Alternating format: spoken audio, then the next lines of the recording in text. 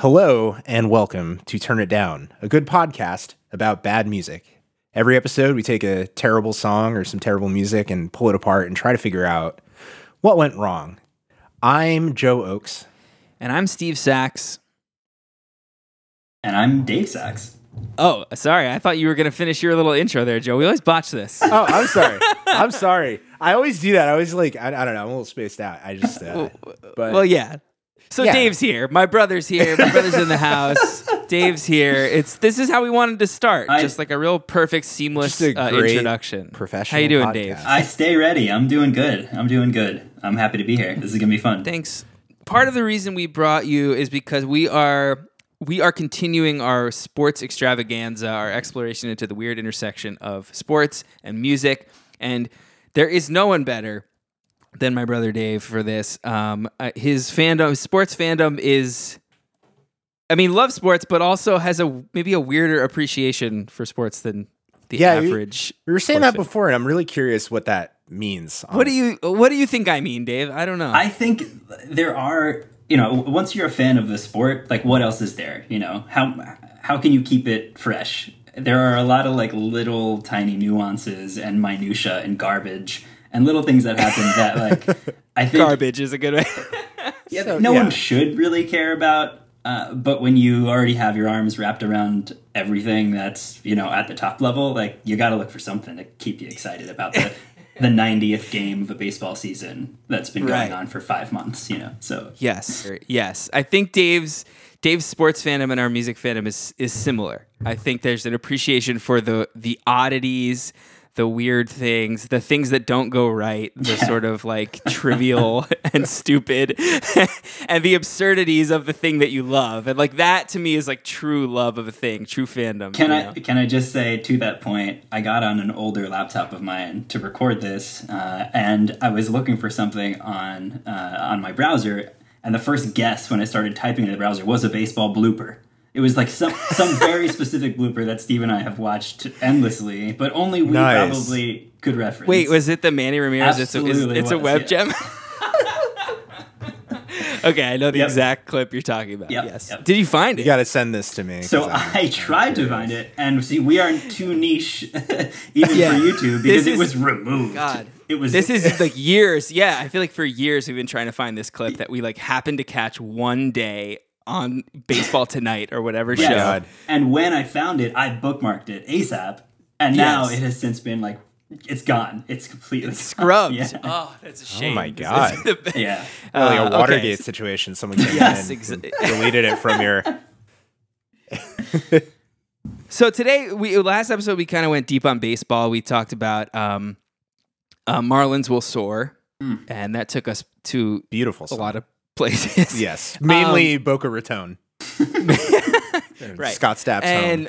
Today, I think the long-term goal of this is to maybe do 3 total episodes. Today, I want to talk about like stuff related to music and basketball, and I'd like to, at least my intention is to do an episode in the future that's football, halftime shows, music and football and the weird intersection of those things. But for today, I think focusing on basketball will be the way to go. We should keep this going for like years and get like do like an Olympic, just curling. I don't know. Hey, if there are enough songs about curling, I'm happy to give it a like shot. Canadian country music about curling. Sure. Cross country skiing, full episode.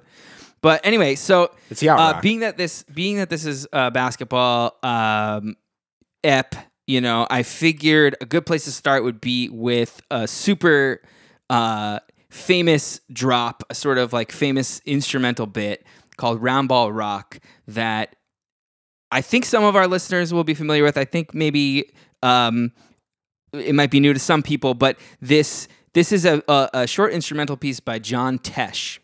Oh, John Tesh. Yes, I figured you might maybe know something about John Tesh. I don't know much. I know he has like a nationally syndicated radio show too. It's like Easy Listening or something. Yeah, he's kind of like this easy listening, like 90s, like jazz, like Yanni type world music, kind of vague, like Kenny G, that kind of Michael like, Bolton. Yeah, just like this stuff they used to like hawk on commercials, like CDs that are 30 songs of just instrumental nothing. And I guess he got contracted to do like a thing for the NBA. And so I found this clip that, you know, the music here we can talk about, but like this clip is just so great and so funny.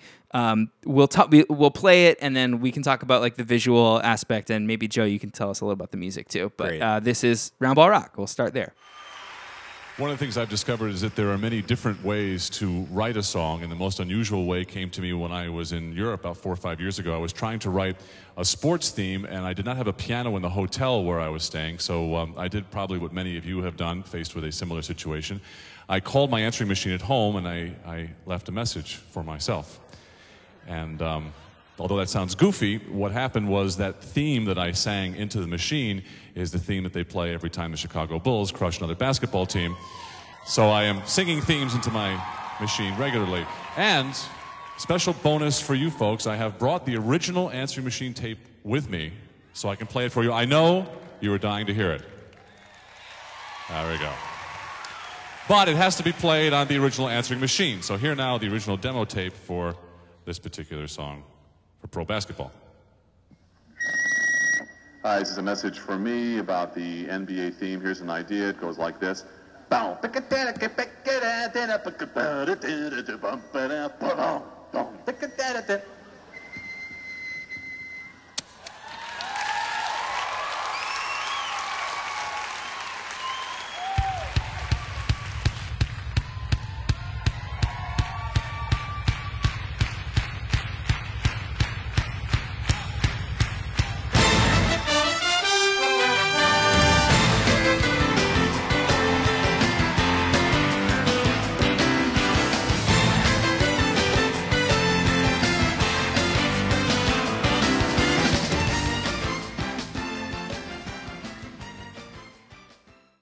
All right. Okay. Wow. So, Joe, are you familiar with that?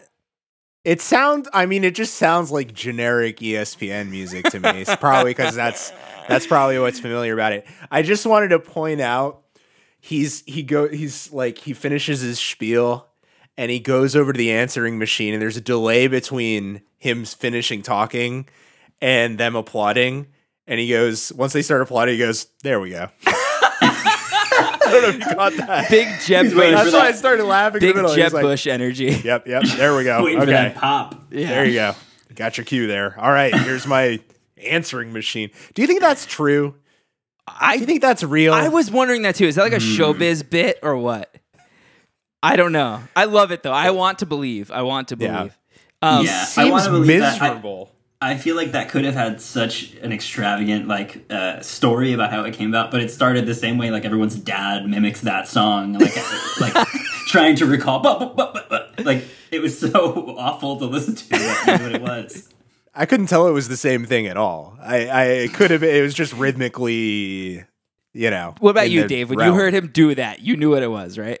I also knew it was coming though. You did, yeah, okay.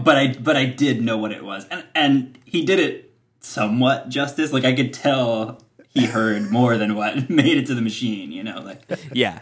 He clearly like built that out, right? Like from also there. some of what's great about this clip is visual. Unfortunately, John Tesh is wearing he looks like a magician for like a 6-year-old birthday or something. He's got like this vest. I kind of thought he looked like he worked for a catering company. Yes. Yeah, it's bad. It's a bad look. He's live at Red Rocks at this club. Like, can you imagine going to this concert? Fucking Red Rocks. Wild. As a viewer of this video, not knowing it was coming, the fact that they dropped the live at Red Rocks little chyron at the bottom 2 minutes in was great for me. Yeah. I had no idea how amazing and big this was. Like, yeah. Right. It's hey so guys, funny. I'm going down to see John Tesh. Does anyone get in my van? And we're gonna go down to Red Rocks, camp out. Rocks. Yeah. Wow. So, you know, that was a basketball instrumental, not exactly, about basketball, but certainly has like set the tone. I mean, this is a class. If you have watched a basketball game in the last 30 years, you've heard this. Also, Round Ball Rock. Round Ball Rock, definitely written by a guy who's never seen basketball. That's the one with the round ball, right? One word, round ball. I will say too, yes, you've probably heard this, but even if you haven't heard this, you've absolutely heard the litany of knockoffs. Everyone trying to capture this exact thing on their network's version of NBA Tonight or whatever. I mean, it's a classic. Yeah, like it sounded generic to me, but if this was the first one, you know, Tesh really set the tone for the next 30 years of it's timeless. Basketball. That's a timeless piece. Like that sounds. I don't know. It's generic, but like it works on me now, and it worked on me when I was 5. You know. Yeah. Really it amps you up. It juices you up. I want to say to you one other visual thing that didn't come through on the pod is as the song's intro comes up, there's the kick drums going, and he starts making a motion like he's bouncing a basketball, like it's the sound of the kick drum. It's so good. Boy, these stage antics, like this is supposed to get a crowd of people amped. Are they all sitting? They're all sitting. It's hard to tell. Yeah, I think they are sitting on like chairs. Straight back chairs. Yeah, they're not even in. They like brought those chairs in, you know. Yeah. That was an instrumental about basketball. We're gonna check out. A song that's more explicitly about basketball here, and I think we'll probably go into like a series of these kind of songs that are a little maybe more like Marlins Will Soar in that they are sort of painfully explicitly about the game. So let's check out Curtis Blow, Basketball. They're playing basketball. We love that basketball. They're playing basketball. Now rapping basketball, number 1, Curtis Blow. Basketball is my favorite sport. I like the way they dribble up and down the court, just like I'm the king on the microphone. So it's Dr. J and Moses Malone. I like slam dunks and taking it to the hoop. My favorite play is the alley oop. I like the pick and roll. I like the give and go, cause it's basketball of Mr. Curtis Blow. Playing basketball. We love that basketball. Well, to me, it's like John Tesh has seen 0 games of basketball. I feel like Curtis Blow has seen 1. Yeah. You know?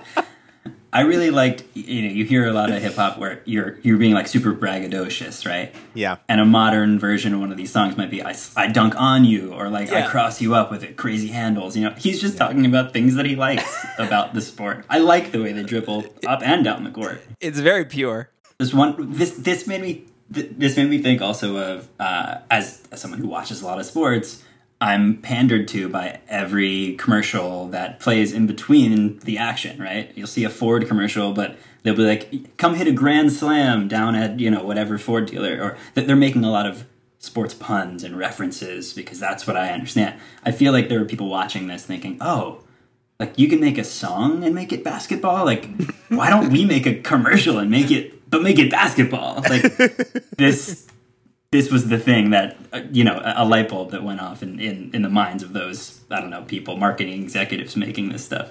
Yeah, it's crazy to think that was at one point like... Edgy. Yeah, exactly. Right, thank you. I don't want my kids listening to that. There's reasons for that. He likes alley-oops. I like fundamentals of the game. Look at this showboating crap. Dunking. No, lay it up and make it a bank shot.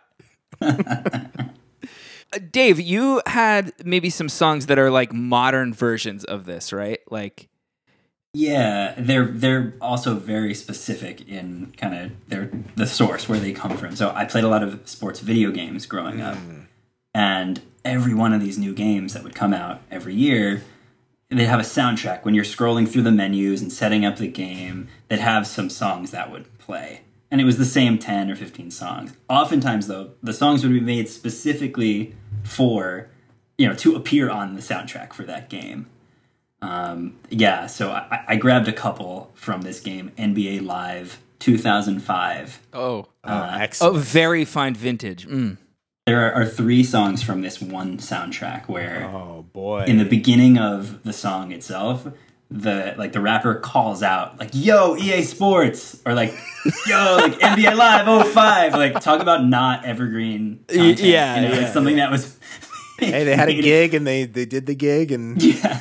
I think that is actually you're getting to something like why I find some of this music so like fascinating. This intersection of sport. It's because there's like this like just crass commercialism to the whole thing, where like there's no part of a song that starts with "Yo EA Sports" that has anything to do with there's like, no legitimacy to that. none. Yeah. It's just like purely Yeah. a commodity, you know. And Absolutely. I and you know, you could see like, you know, if you're managing one of these artists and you get them a slot on the EA Sports 2005 NBA Live soundtrack. That is massive. yeah. Oh yeah. And That's but then huge. the first thing you do on the track is like shout out EA Sports. But here's the thing: you have to shout out. So they'll pay you $10 million, but you Here's the must. thing. Yeah, you need to shout out EA. Yeah, while we're on the topic of EA Sports specifically, there is a track that I want you to pull up, Steve. Yeah. It's by Murphy Lee. Okay. And it's I don't know much about the verses, but I saw what the chorus had to offer, and I think we'll Okay, find some, let's check this some out. laughs. All right, so this is Murphy Lee featuring Jazzy Fa and Jody Breeze. This is It's in the Game. It's in the Game from NBA Live 2004.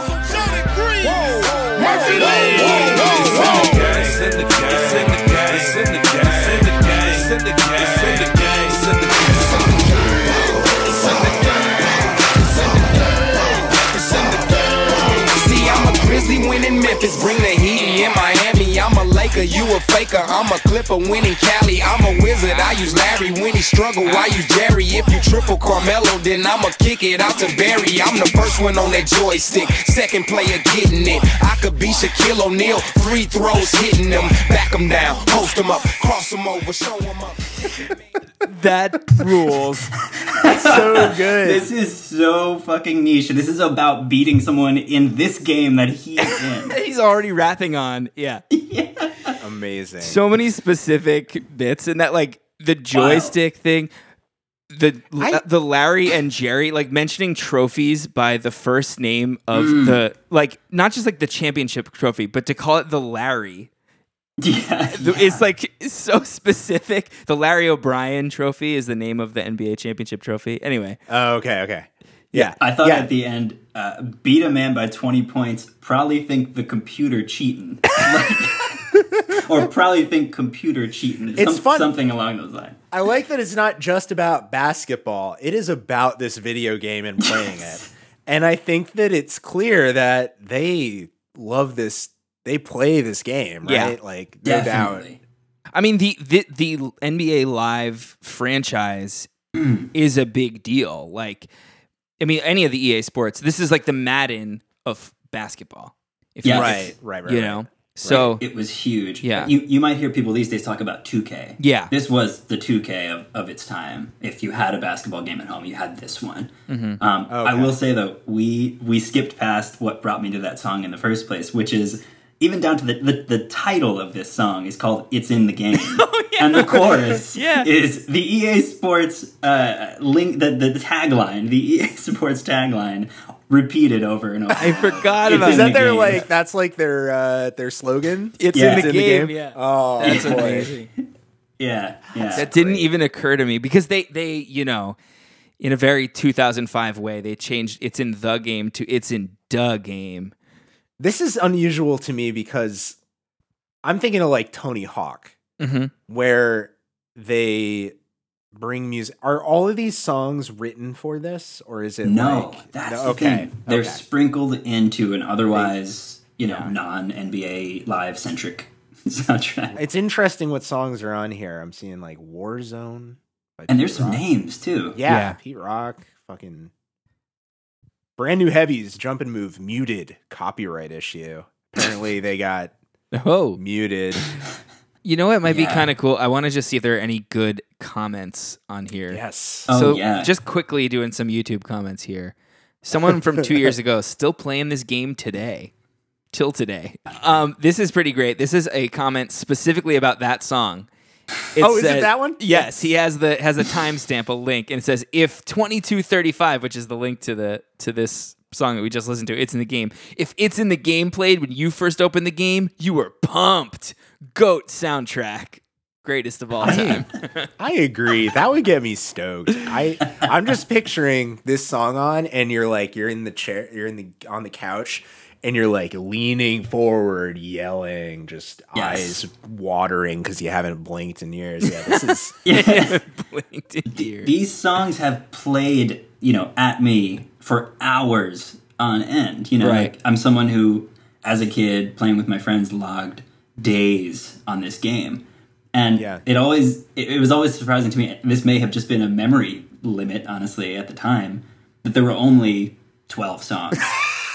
Like, for the amount of time I spent on this thing, yeah, sure, there are commercial implications, right? It costs money, but like these things repeated and repeated and repeated. So they are earworms. All of these songs. Yeah. I couldn't tell you who they're by. I couldn't tell you the name, but they're deep in my head forever. Yeah. That's amazing. All of these. I mean, we would quote some of them sometimes, like my friends and I, just for fun, or just throw them out there because they were in all of our heads. It was that common. I think we've touched on we've kind of covered this instrumental take on basketball. We have heard some songs that are explicitly about the game itself. Have a tune here that's maybe about the most consequential game ever played. Let's check this one out. Of The round most game. consequential individual game of basketball ever played. I'm curious to find out what the deal is with that. And it goes, and it goes, and it goes a little something like this. Hit it! Woo! Come on! Get up, wanna make it back. Here we go. Get up, yo, guys, check it out. Guess what happened to me? Another crazy story? Come on, AC. I was hanging at the court, just playing some ball, working on my game. Yeah, we heard it all. I heard the fans screaming. I thought it was for me, but then I saw a shadow. It was 12 for 3. It was Shaquille O'Neal. What? What did he say? How about some one-on-one? You wanna play? I told him why not. I got some time, but when I beat you real bad, try not to cry. Please, Aaron, are you for real? One-on-one with Shaquille O'Neal? Yeah, 34 center from the LA Lakers. You must have been nervous. I knew I could take him. Stared at Shaq, psych him out. Said, O'Neal, you're in my house now. Start the game, the whistle blows. Pay attention close, as the story goes. It's like boom, I put it in the hoop like slam. I heard the crowd screaming out jam. I swear that I'm telling you the facts, cause that's how I beat Shaq. Boom, I put it in the hoop like slam. I heard the crowd screaming out jam. I swear that I'm telling you the facts, cause that's how I beat Shaq. So check it out. I thought I had the lead, but then he starts. Oh, Anyway, dude, that chorus has no business being that good. Yeah, well said. Boom! Put Check it in out the the net hoop, like like, yeah! boom. Yeah. Like that's too good. there's a That- remix I of it forgot that's that actually pretty existed. tight. Oh man. Yeah, This song absurd. is So, a classic. Joe, yeah. you brought something. So, of course, that was Aaron Carter's "That's How I Beat Shaq," during which he tells almost like a Bob Dylan narrative, where he tells the entire story of him having this one-on-one game with Shaq, and then he at the end of the thing he realizes, oh, it was just a dream. But then how do I have Shaq's jersey in my room? Whoa! Ooh. So that's the plot, Yeah. and they got Shaq for the video, as Joe pointed out, but not the audio. That what we had seen so far was just a tall person. Who is 12'3", according He's to the 12'3". That's very tall. I just, where did this idea come from? That You is know? a great question. I mean, there 'Cause- might be a full episode in this song. Oh, I man. think so too. How old do we think Aaron Carter was? Oh, right? boy, I don't know. that poor He looks kid. like he can't be more than 12, right?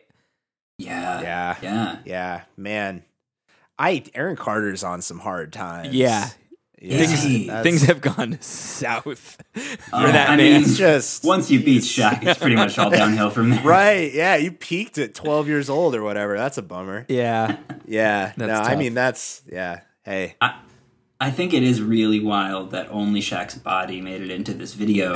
This is a man who has given his name, his voice, his image We to got every some- company on earth. Yeah. He's like, he's briefly in the video. Yeah. Yeah. Oh my God. So, speaking of Shaq, there are many players in the NBA who have attempted to rap. Yes. Many have been unsuccessful. Some have been somewhat successful. I don't know if any have ever been like truly successful, although Like- we'll talk about that. But this next song is Shaq himself. Did you know about this, Joe? I don't know the song, but I know that Shaq did music, and did. and that Shaq is just an all around jack of all trades. He's in the pizza business. He Yeah. does everything. So we'll see if he brings his expertise. Yeah. I'm really excited to hear it. So he put out 4 albums in the 90s. 4. Wow. And he was on made some records. And he was on 2 soundtracks and like for movies that he starred in, and Right. you know, had some other little singles here and there.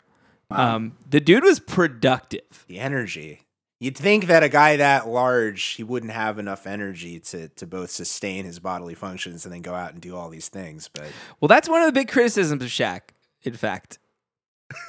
A lot of people say he could have been, no, seriously, a lot of people say he could have been the greatest player of all time, but that he didn't give a shit. And he like would rather eat pizza and shit like that than like, you know, work hard and train. He was fucking in movies and rapping and shit while he could have won every year if he wanted to, you know? And there were some fundamentals of his game that were not Right. up to snuff. Yeah, he absolutely phoned it in like throughout his career and still was unstoppable. So he has some more songs that are a little more like Dave said earlier, braggadocious. He's talking about like dunking on you. He's how he's cool. He's the shit. He's the coolest guy. Whatever. This song's a little more sensitive. I almost feel bad making fun of it, but it's great. Wow. So let's check it out. It's hold on. It's called I think it's called Biological Didn't Bother. oh, wow, it's a 9 Inch Nails track, G-Funk version. Yo, I want to dedicate this song to Philip Arthur Harrison, word up, cause he was the one who took me from a boy to a man. So as far as I'm concerned, he's my father, cause my biological didn't bother. Biological father left me in the cold. When a few months old, I thought a child was greater than gold, but I guess not. You brought me into this world, but you're not my dad. Mess around with them drugs, make my mom's mad. So we left you with no remorse or pity. Took the first bus from Newark to Jersey City. Women and child alone, now that's pressure. Mom's gotta go to work. Drop me off by Odessa. Mama, I'm Vivi, whoever. I'm Velma, Uncle Roy, we stuck together. A year went by, and I could walk y'all. Mom's got that good old job at City Hall. She probably didn't trust men anymore until Philip Harrison walked through the door. Went out a few times, but what about your kill? Mom offered him $1 million package deal. She said, you want me, you gotta take my son, or else it's like a hot dog, but without the bun. Guess what?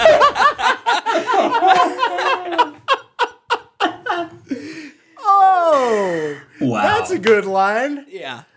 Oh my god, that just knocked me off my feet. What a song! You want to What a care. You song. want to be like, oh, I feel for you, Shaq. I mean, like, I kind of do. Yeah. I can relate to this.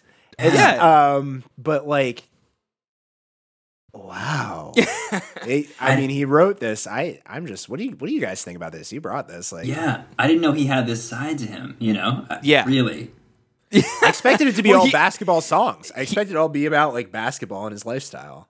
Right, right. this I'm is, surprised like, by this too. He's deep. kind of going in for like a Tupac thing. But the thing is, it's kind of like the sentiment I feel like I'm like, damn, Shaq. Yeah. But then he's kind of like doing this quivery voice thing where he's like trying to sound like Tupac, and then he has a line like that about a hot dog without a bun. It's like a hot dog without the bun. He It's can't so resist- accentuated too. Yeah, he can't resist the joke, you know, that like undermines the whole thing. And then the specificity of like Philip, whatever, you know, Philip Harrison. Philip Harrison. I haven't heard many songs that are like a song of love and a love for your stepfather.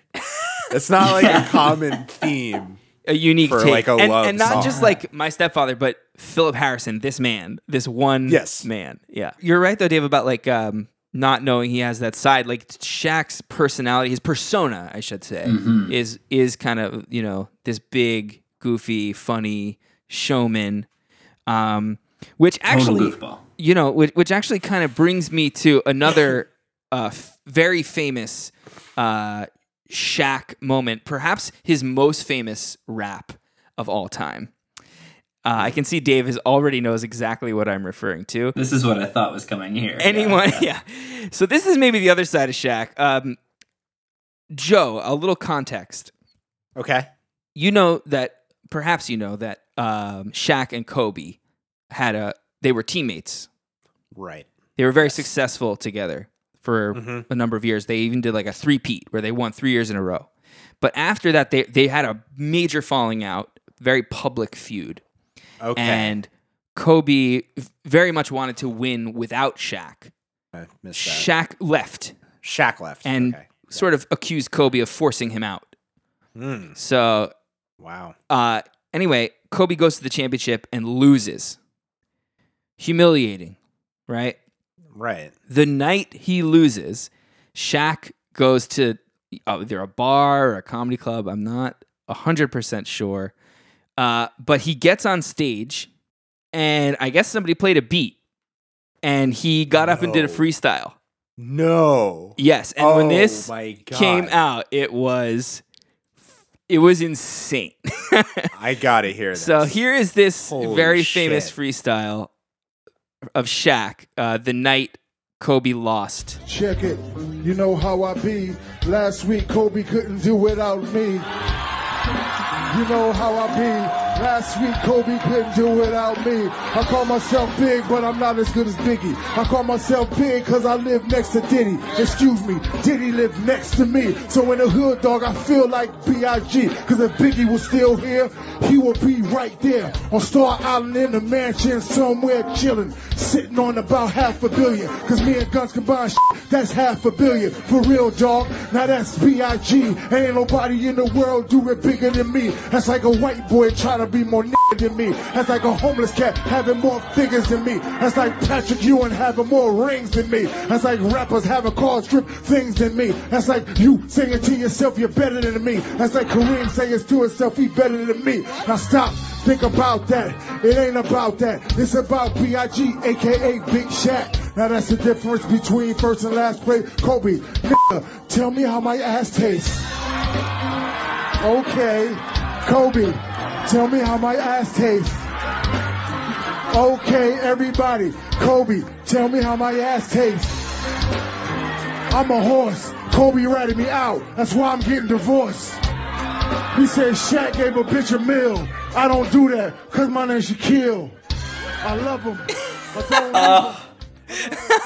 Holy shit. The crowd that was participation amazing. Killer.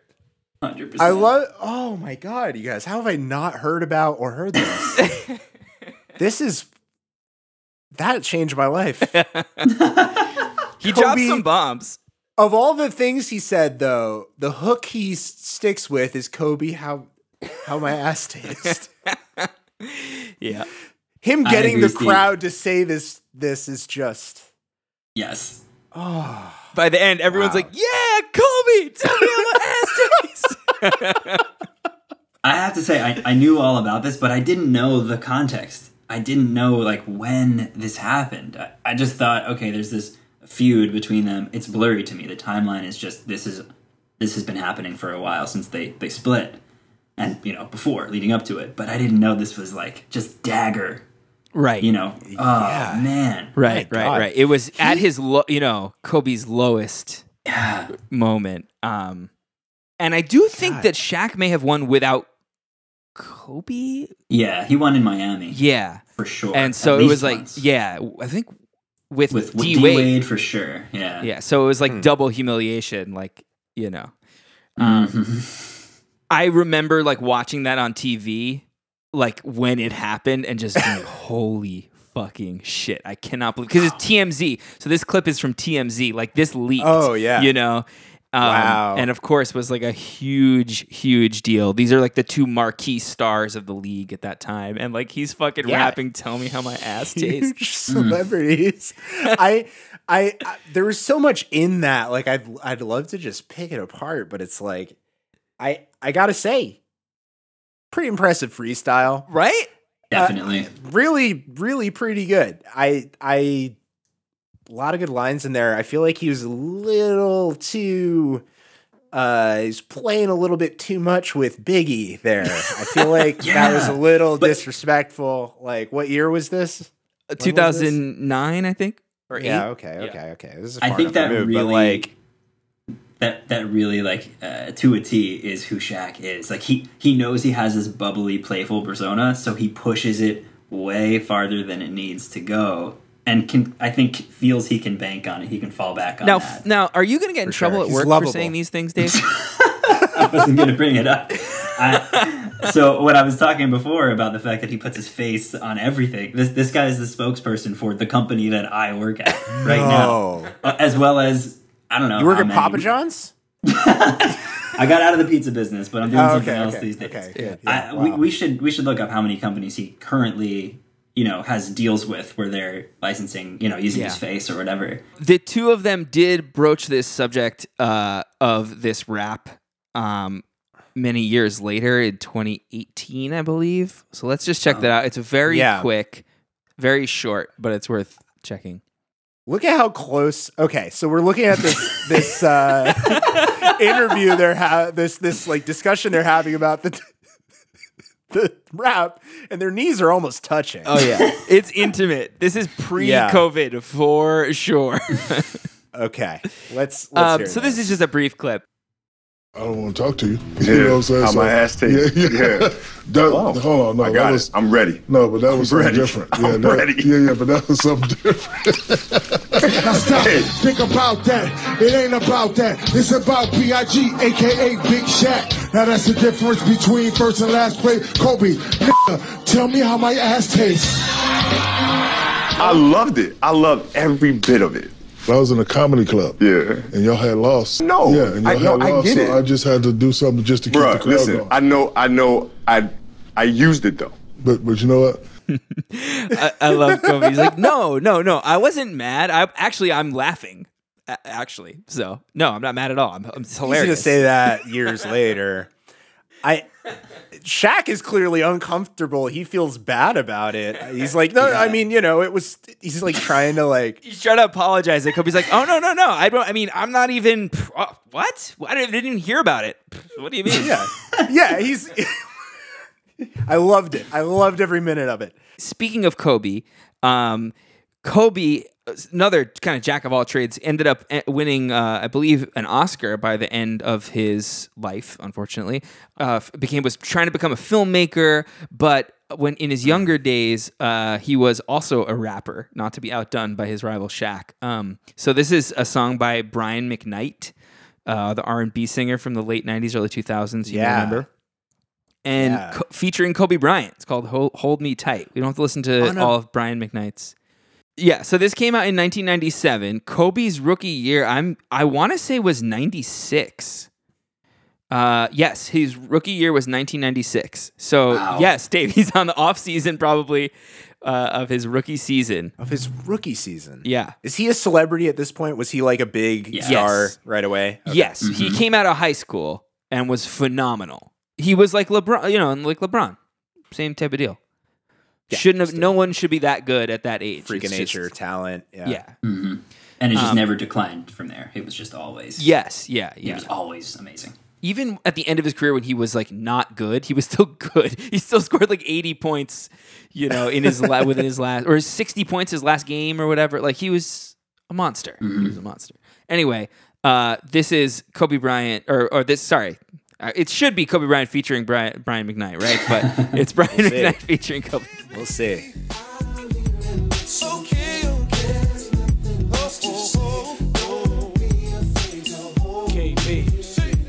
Your love's a sword, slicing gently through my body, burn so sweet. Blood boils when you speak, makes me weak, but I refuse to weep. Yet when I sleep, I feel tears trickling down my cheek. Stay strong, pride telling me move on. My heart's fighting me, forcing me to hold on. Yours forever, fell for you beyond measure, pure as ever, unfazed by sins of treasure. What do we think of that? I feel like he blends right in. Like, honestly, was it the best verse I've ever heard? Certainly not. But I mean, it sounded real. It sounded like an actual thing. Yeah. Yes. He can rap. He can rap. Whereas like Shaq was just like he was just rhyming over. And the it was rhythmically interesting. They were interesting. Like he switched up the flow a bit. Like it's not good. The difference between first and last place. Kobe, tell me how my ass tastes is just so. To think of that in the moment, I just can't. I almost was just thinking about that, and I couldn't even listen to Kobe. I think it was good. It's interesting to me that Kobe was on this just as a rapper. Like there was had nothing to do with him being a basketball player. Oh, I mean, they're playing basketball in the video. Yeah. But. Kobe was planning a rap career at one point. I did read about this. I want to say on either Grantland or The Ringer, which are like two kind of like pop culture / sports, blogs. And I think he just like knowing him, like he would have been successful, But I think that he was in the way that Shaq wasn't more committed to basketball. Yeah, I feel like he seems like one of those people, and I feel like I've heard this, where it's just that entrepreneur drive where he's going to be the best at everything he does, and he just pushes. Yes. Yeah. And people especially talked about it after he passed away, that like he wasn't the most, like he didn't have the most raw talent. He like willed himself to be as good as he was, Mm-hmm. Physically and mentally. Like when he heard when he brought up the freestyle to Shaq and he said to Shaq, "I used that," I believed him. I do believe that. I agree. I did not think he was just deflecting and like, trying to be nice. I feel like he actually was like, okay. Yeah, and then worked out even harder. You want me to tell you how your ass tastes? Fuck that! Like I'm gonna fucking crush everyone. I didn't know what he know? meant by that, but that makes sense. Yeah, he's like extremely vindictive person. Yeah, goofy thing to be your motivating thing. You wake up in the morning and you go, I don't know how Shaq's asses tastes, and I never will. Damn it. This is, we're just going to check this out. You may have to cut this, may not, but you were talking about this weird vindictive quality. Kobe made this short, I'm going to call it a short film for kids, I guess. Uh-oh. And it's called Inside Kobe Bryant's Muse Cage. Okay, and it's gonna explain his psyche to you, but it's like for a kid. It's like not a good thing to show a child. Okay. Oh boy. Yeah.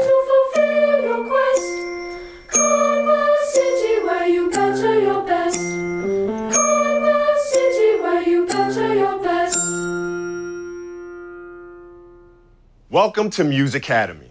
I'm Kobe Bryant. And I'm Little Mamba. And we are here to tell you all about the word Muse Cage. Muse Cage.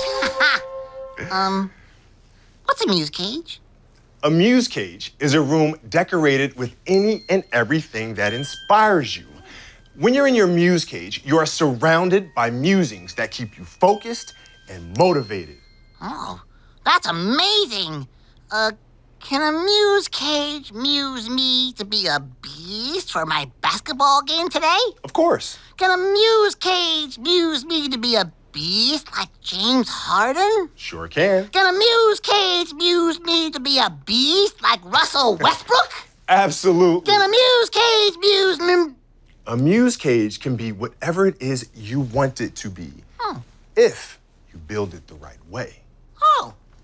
Use your curiosity to search all over the world for musings that you can use to decorate your Muse Cage. Oh. The more musings you find, the more powerful your Muse Cage becomes. Oh. Every Muse Cage is powered by two forces. Light musings. You're nice. Oh, thank you. You're great. Oh, so nice of you. And dark musings. Worthless. You're a failure. Make it stop. Yeah. Light musings make you feel good and happy. Yeah. Dark musings make you feel bad and angry. Oh, I don't like dark musings. Most people don't. But what they don't understand is that dark musings just may be our greatest source of energy and power. Oh. If you're looking for your inner beast, it's most likely living inside of a dark muse. Really? I don't know.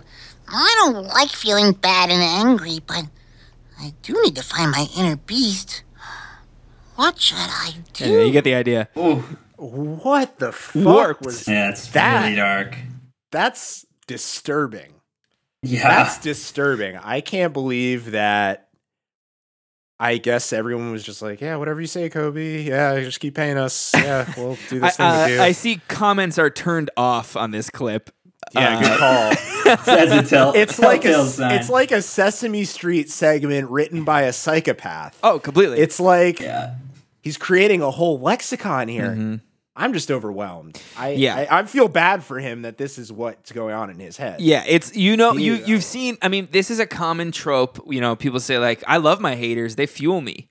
I mean, that's exactly the vibe of this. But you don't tell a child that. You don't. Yeah, you're like, this is scary. Yeah, it's scary that I just picture him forcing a production team to do this, and all of them going, "Okay."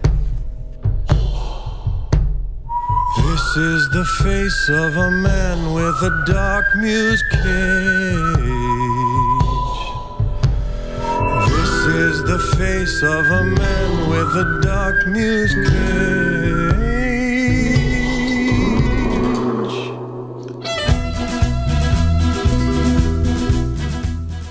Oh my God. Anyways, rich people.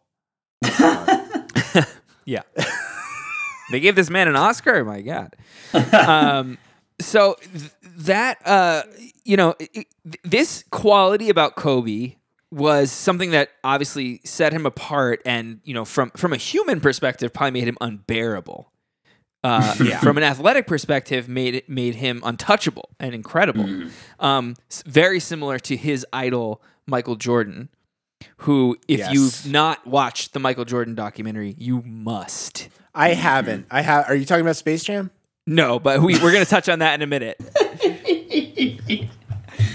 No, I've heard that. I recently heard a thing about Michael Jordan that he might have had his father killed to pay off mob debts or something. That is in the doc. All right. I got to watch this thing. Yeah. Okay. I mean, he denies it. Yeah. He gives a very plausible excuse as to, what happened, but yeah, I mean, who knows? Who knows? Who knows? Yeah. Who knows what was going on in his muse cage at the time? Right, that's a dark musing. He doesn't use that terminology, but the meme that came out of that documentary was him repeatedly, anytime anybody did the slightest disrespect, and I took that personally. Yeah, and I took that personally. And I took that personally. Yeah. The lesson here: take things personally, wallow in despair. But of course, yeah, you move from Kobe to Michael. That's a natural transition. Of course, Michael Jordan famously starred in Space Jam. I didn't know this, but the big song that came out of Space Jam, maybe one of you knows. Is it "I Believe I Can Fly"? It is "I Believe I Can Fly." Yes, song R. written Kelly. for the film. Right. I didn't realize. No, that. I actually recently rewatched Space Jam, and let me tell you, it does not hold up. Yeah, I believe I can. So we can just quickly listen to this. I mean, I believe everyone's familiar with "I Believe I Can Fly," but it is worth hearing because R. Kelly is a monster and a monster hitmaker. Yeah. There's nothing to it. I believe I can fly. I believe I can touch the sky. I think about it every night and day. Spread my wings and fly away. I believe I can soar. I see me running through that open door. I believe I can fly. I believe I can fly. Oh, I believe I can fly. Woo. Hey, 'cause I believe in you. Oh, if I can see it, woo,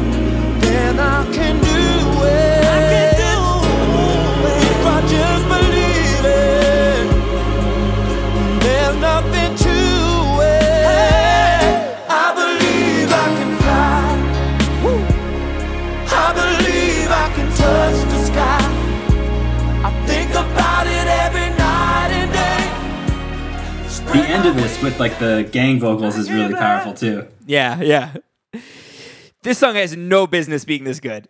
Yes, Absolutely exactly. not. Yeah. This is a theme in R. Kelly music too. When I was in high school, I was in the chorus, and we did a version of "The World's Greatest." Yeah. I'm that little bit of hope. Yes. When your back's against the rope. Oh, hey, we funny. made it. Yeah. It seems to be a theme in his stuff.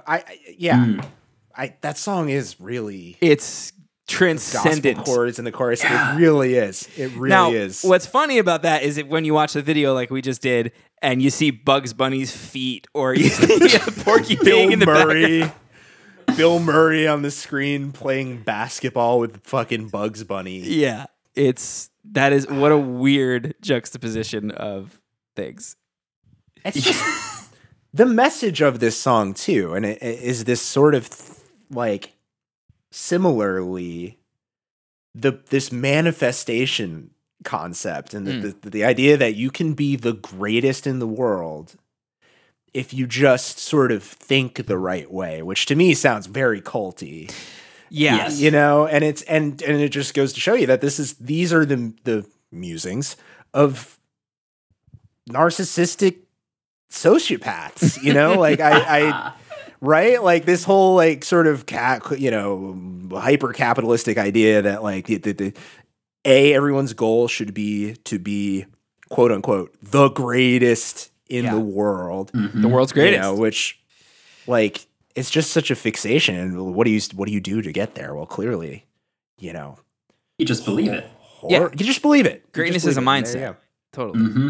Yeah. And anyone else who can't get there, clearly just not believing enough. Yeah. That's the surplus population. Weak of spirit, weak of will, weak of mind, and believe a little harder, and yeah, maybe you too can do what I'm doing. Of course, I think we'd be remiss while speaking about Michael Jordan and music not to. I mean, I'm just going to do this for my own enjoyment. Fuck it. I don't know if this will make the pod or not, but it will. The Chicago Bulls intro music, another piece of, kind of a crossover between sports and music. It's exciting. That rules. That fucking rules. And I think it's like the Alan Parsons Project. Yes, Alan Parsons Project, a progressive rock band. So this was just, I mean, I say it was just a song because to me or to Dave, this is such an iconic piece of music that it had. Yeah, it's one of those things that has sort of transcended its origins. But yes, it was from a 1982 album, Eye in the Sky, by progressive rock band the Alan Parsons Project. Wow. And I mean, Joe, I'll play this for you. This clip's only like 2 minutes long, but this is from, let's see, the 1996 NBA Finals. It's the Bulls versus the Seattle Supersonics, and this is just the intro, introducing the Bulls. But if this doesn't get you hyped, you have no humanity in you. All right. Well, we'll see.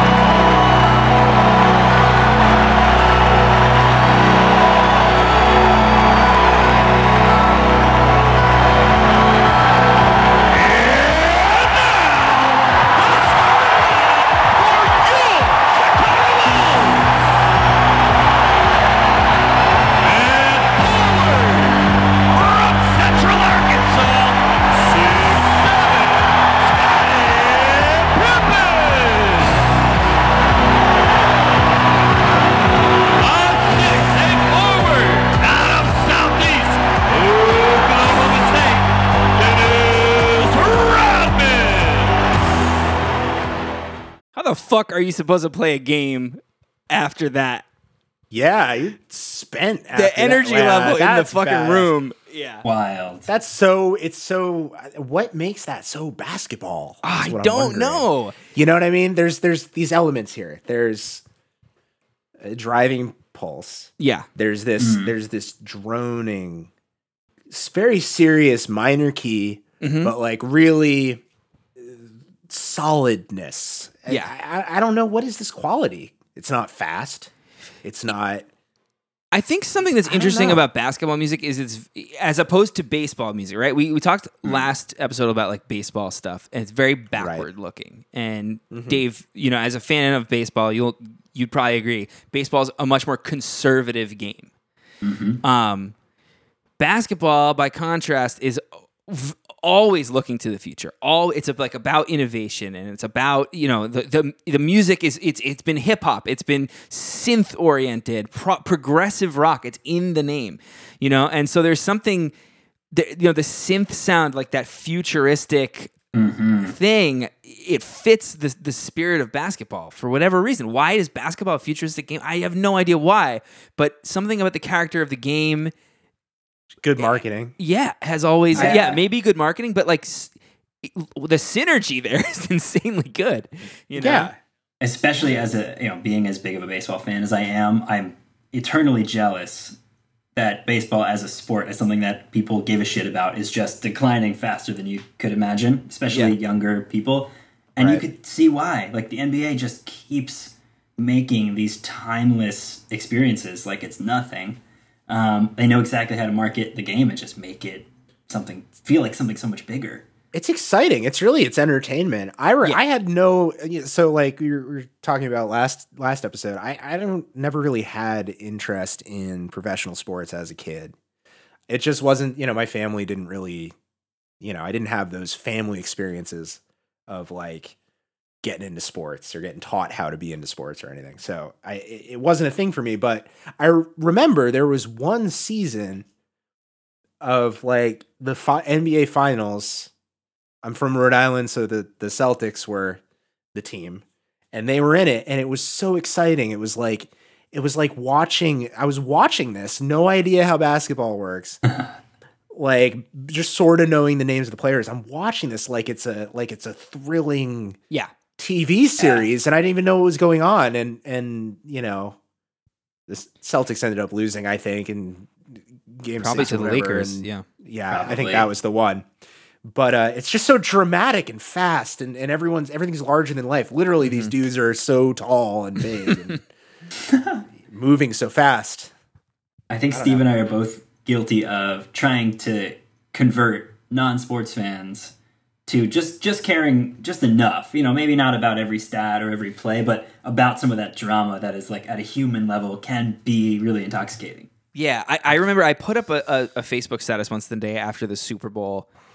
This was in 2000, I think it was 2017, when I was still using Facebook, I guess, at this time. But I just fucking hate it when I see, we have, we're friends with a lot of artistic, creative people who just write sports off completely, just out of hand. And I get that there are these... we might have talked about this a little bit on the last episode, but this like kind of rivalry between the jocks and the band geeks or the creative kids, the theater nerds and the athletes of all. It's a classic thing, but it's like there is so much. I think there's a reason the Greeks didn't like differentiate, between athletics and the humanities. It was all part of the human spirit, and like what Dave was saying, like this human element, that's what's interesting to me about athletics. I personally could care less about the stats. I'm more interested in the stories that people and then you have these little weird moments, just like we can find in music, these oddities, these like strange, quirky things, and that's what keeps me coming back with sports. And how as a creative person, you cannot be drawn to that is beyond me. It's beyond me, I'm not you, drawn but to just it. No, I know. I'm not. I took that personally. Yeah.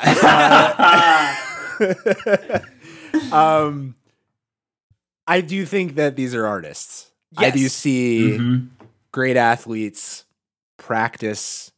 There's the personal touch. There's the love that goes into it, and clearly you can be both a creative person, an artist, and and a great athlete, just like Shaq and Kobe, right? Two of the greatest of all times, also incredible musicians. Oh, I was going to just ask you to really quickly pull up the clip of KG, Kevin Garnett, after he won the finals. Yeah. It's just a very dramatic moment, human moment. Yeah. I remember watching this. I was actually mortified by this. Embarrassed on his behalf? 100%. I can see. I was watching this game with my girlfriend at the time and her mom, two people who did not give a shit at all. But it was like, I think it was like game 7, of the 2008 finals. And to me, it mattered, or like just the drama, like I was saying, the drama of like these people are competing at the highest level. It comes down to like one game, maybe 5 minutes or whatever. And, everything's on the line, everything you work for your whole life. Like how can you not kind of just empathize with that? Even if you don't care about the running and jumping and dunking or whatever. Just you're writing history. Yeah, exactly. And millions of people. Yeah, and and so as Dave said, Kevin Garnett's team, the Celtics, your team, wins, and he gets and it was a big deal for him at the time. He had been also a guy who came out of high school just like Kobe, was unbelievably good, but he was stuck on one of like the worst teams in the league. It would be like John Lennon being stuck in like Nickelback and like he just like couldn't get traded. Right? You know what I mean? But then he finally did. He finally got to the Beatles and they were like, you won a Grammy. And he was like, he had this moment, this interview. And how great a nice imaginary alternate dimension where bands work like sports teams. Traded. Right? It's like you draft someone and it's not about, that's great. Yeah. League MVP, Defensive Player of the Year. Now it's time to add to your resume, NBA champion. How does that sound?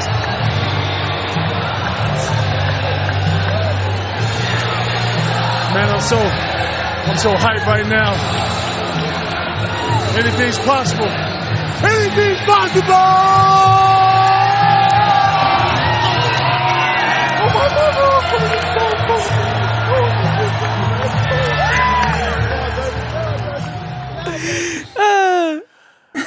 Oh, that's great.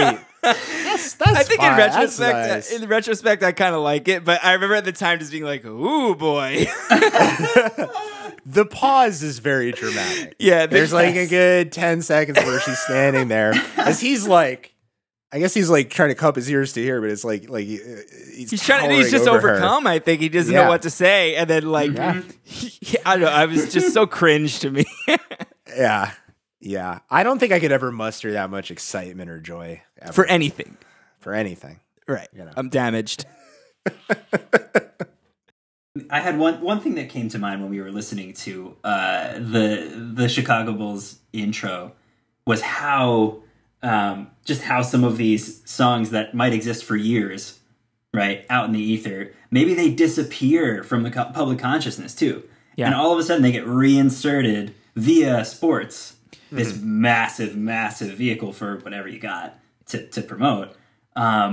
So Seven Nation Army is a very recent example. Thank you for that transition, because that is exactly where I was going to go. Wow, are we brothers or something? So I was debating whether I should bring this up, but yes, let's just do it. This will be the transition because I want to play this clip. It's from a basketball. It's similar to the Bulls one. It's an intro, and then I'll show you. We're going to tease our football episode with a little bit of football. Similar thing, because this song has moved out of basketball into every other sport imaginable, and like Dave was saying, its origins are now in the rear view. Most people know this. The average person who goes to a sporting event now knows this, does not know it's the White Stripes, does not care. So let's check this out. This is a more recent intro of the Miami Heat.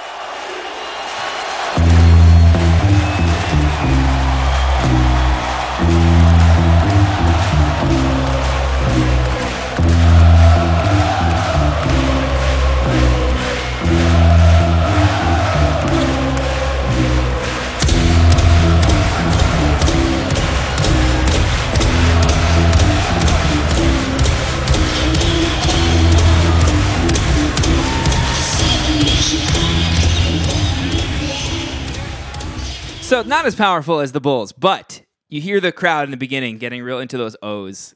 It's perfect. I mean, this song. You will hear this now. You'll just hear the riff, played in the background. Sometimes during a basketball game, there's some downtime, or they'll play like a little sample of something in the background, and this song will come on, and the crowd will just automatically erupt into yeah, they'll just know it. So I think we should sign off here and leave the audience with this one last clip. But this was great. Dave, maybe you should come back for our football ep too. I think that could be really fun. Yeah, Dave, it's great to see you. Thank you for doing this. It's of course it's a good time. Yeah. Yeah, this was super fun. I'm honored. Let's definitely do it again. Hopefully people are enjoying this. It's not just me and Dave having fun here. Hopefully everybody's enjoying this. I love this format. Like, just keep them coming. Yeah. Fucking killer banging basketball songs. Round ball. Round ball rock, baby. All right. The one with the round ball. That's great. Yeah. You want to lead us out there, Joe? Sure. Yeah. Well, thank you all for listening to this despite all the well, it's kind of mixed good and bad music that we've sort of subjected you to. We haven't been really active on social media, but you can follow us there. We're at Turn It Down Pod on Twitter. We are at Turn It Down Podcast on Instagram. You can email us at turnitdownpodcast@gmail.com. Please do that. We've been getting some cool emails. Anything you want to say, like you don't like us, you do like us, we said something wrong, please correct us. Cancel our asses. Cancel our asses. We'll leave you with this. This is Michigan State versus Ohio State. Big rivalry in college football. College. And the Ohio State Buckeyes. Oh, geez, we're gonna get killed for right there. I call them the Buccaneers. We're gonna get a lot of hate mail. The Ohio State Buckeyes, of course, O State, right? O. Okay. O. So here is actually, I think it's the Michigan fans taunting Ohio State with a little Seven Nation Armies. This will lead us out. Thanks everybody, and catch us next time. Goodbye. Games here in Ann Arbor, but not since 2011.